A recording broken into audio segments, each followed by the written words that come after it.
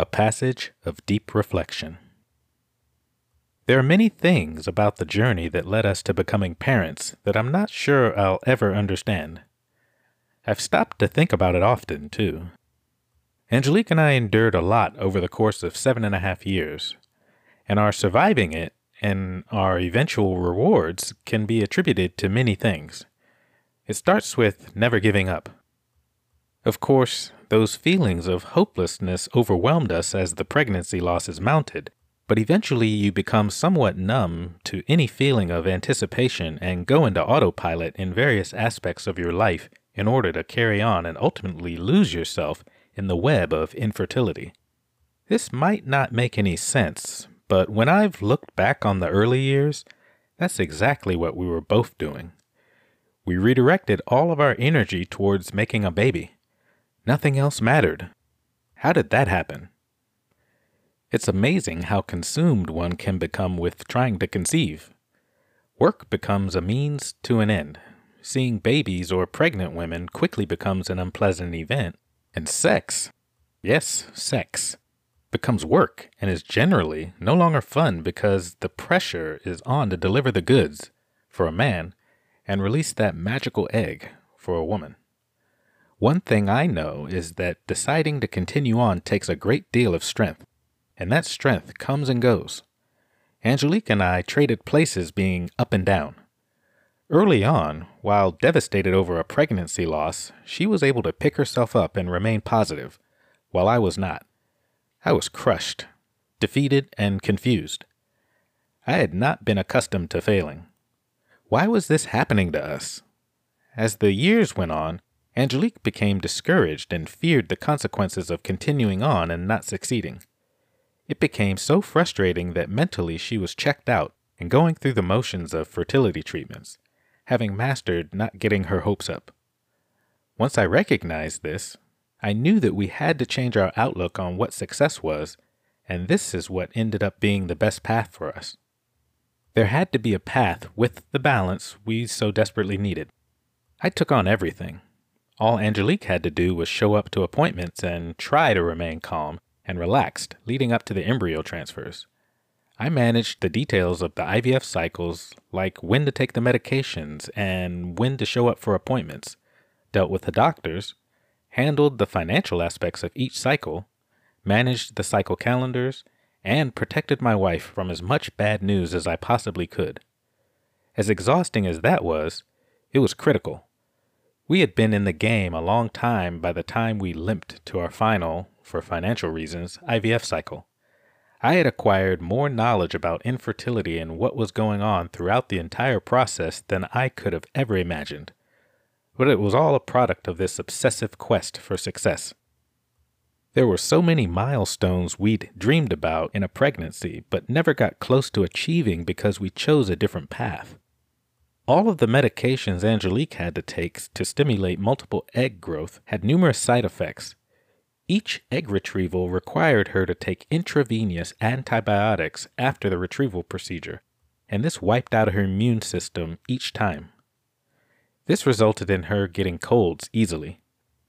Once upon a job, I had an unsupportive boss who, when I told them about our efforts to conceive, asked me how I could put my wife through that knowing the side effects.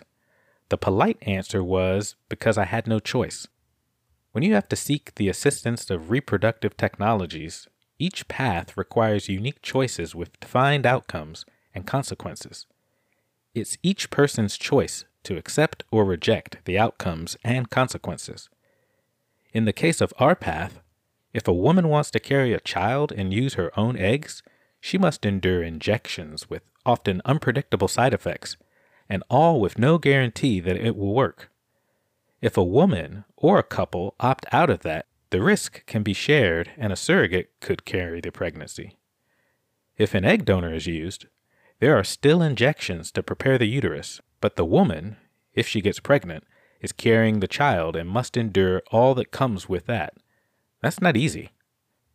I knew that after 5 unsuccessful cycles, it was extremely important for Angelique to carry a pregnancy, if it was possible.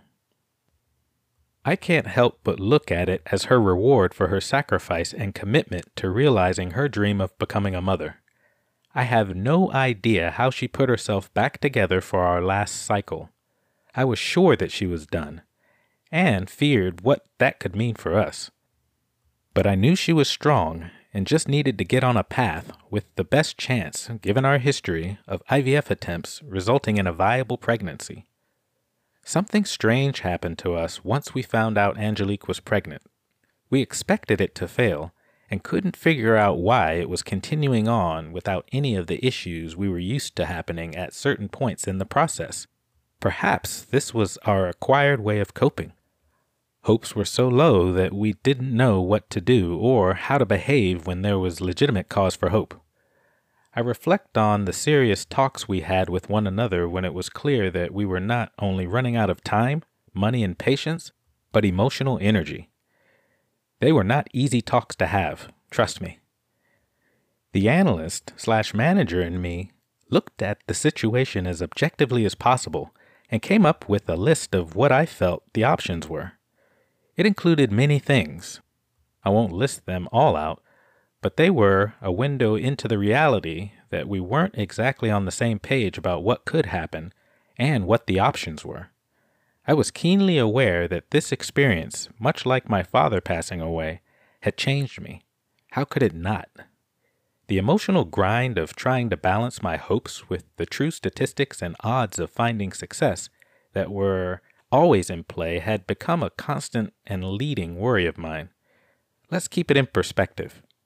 Many couples have split up over infertility, and for many different reasons. As a man, the desire to have children is just as primal as it is for a woman. I can see now why it's easy for some people to take having children for granted. People wonder how Angelique and I endured all of this heartache, but there were stretches where we both felt like it wasn't going to be possible for us.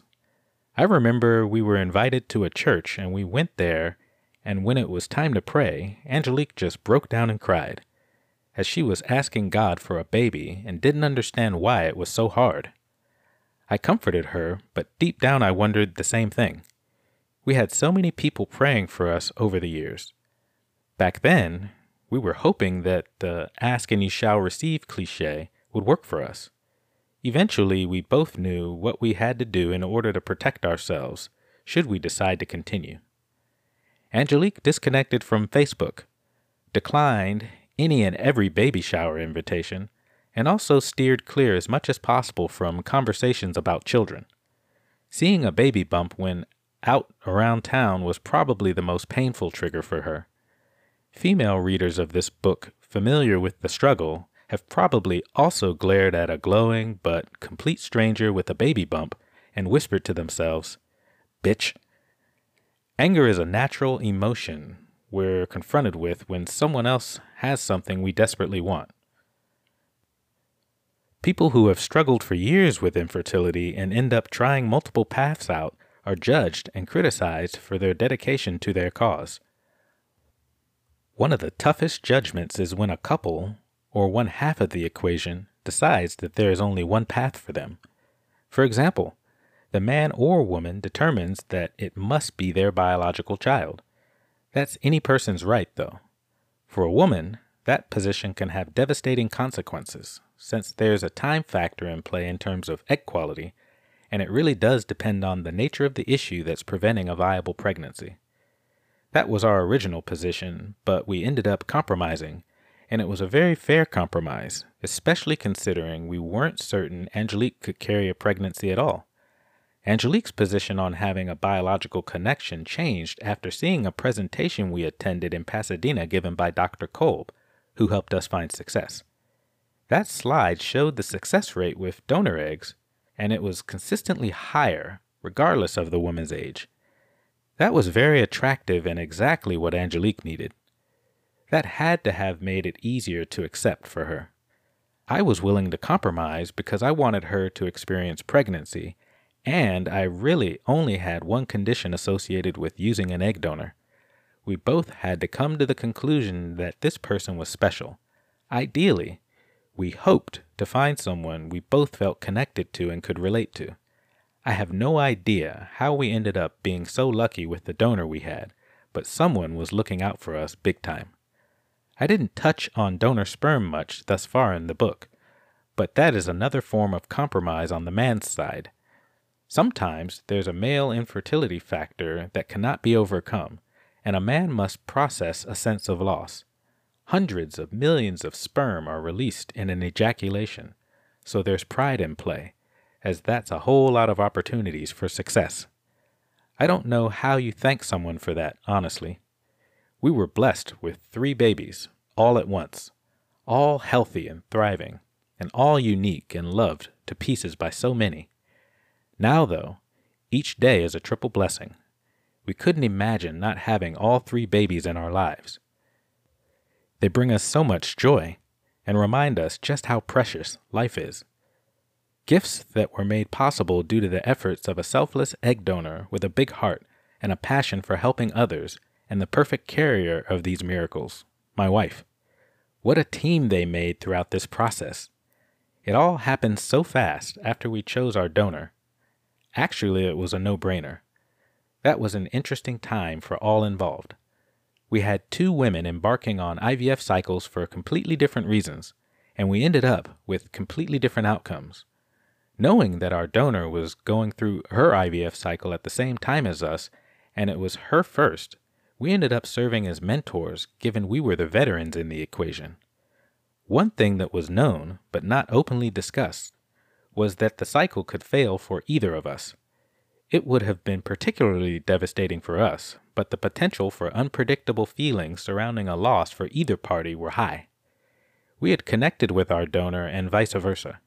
How would one party support the other if it didn't work out? What could the successful party possibly say?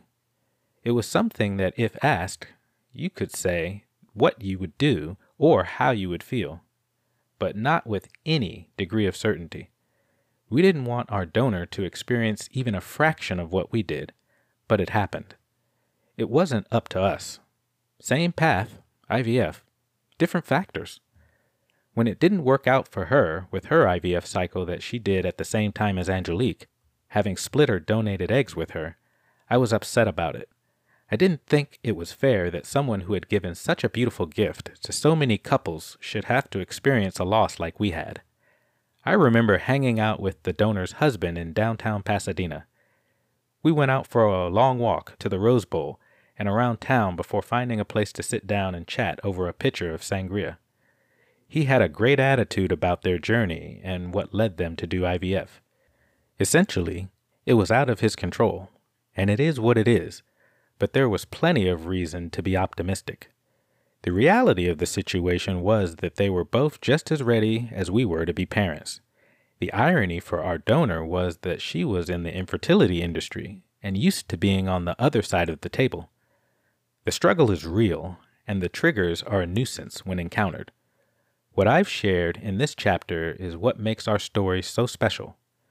You would never imagine an intended parent and a donor actually hitting it off and developing a special bond beyond the cycle itself. Even stranger is my interactions with the donor, where we managed the cycle together, talked all the time, and nobody thought anything of it because it was what needed to be done, and it worked.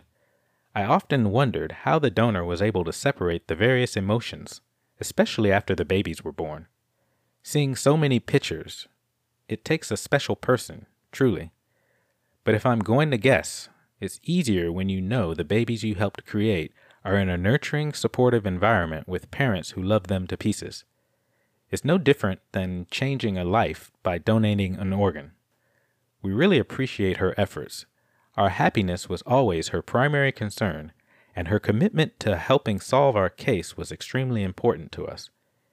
If egg donation were illegal as a general practice and option, so many lives would be impacted, and so many people would not have the chance to realize their dream of being parents. This path allowed my wife to believe in herself again, and in a way, heal. The emotional scars were deep.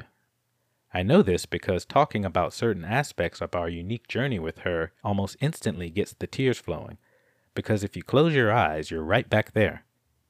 That's how it is for us both. You move on with your life, but you never forget. You can't, and you shouldn't. Your experiences make you who you are. We believe these experiences will make us better parents and more understanding when it comes to couples that may be silently struggling. We've been there, done that, and know firsthand it's not a pleasant experience to endure. We are thankful there are options available for couples to choose from.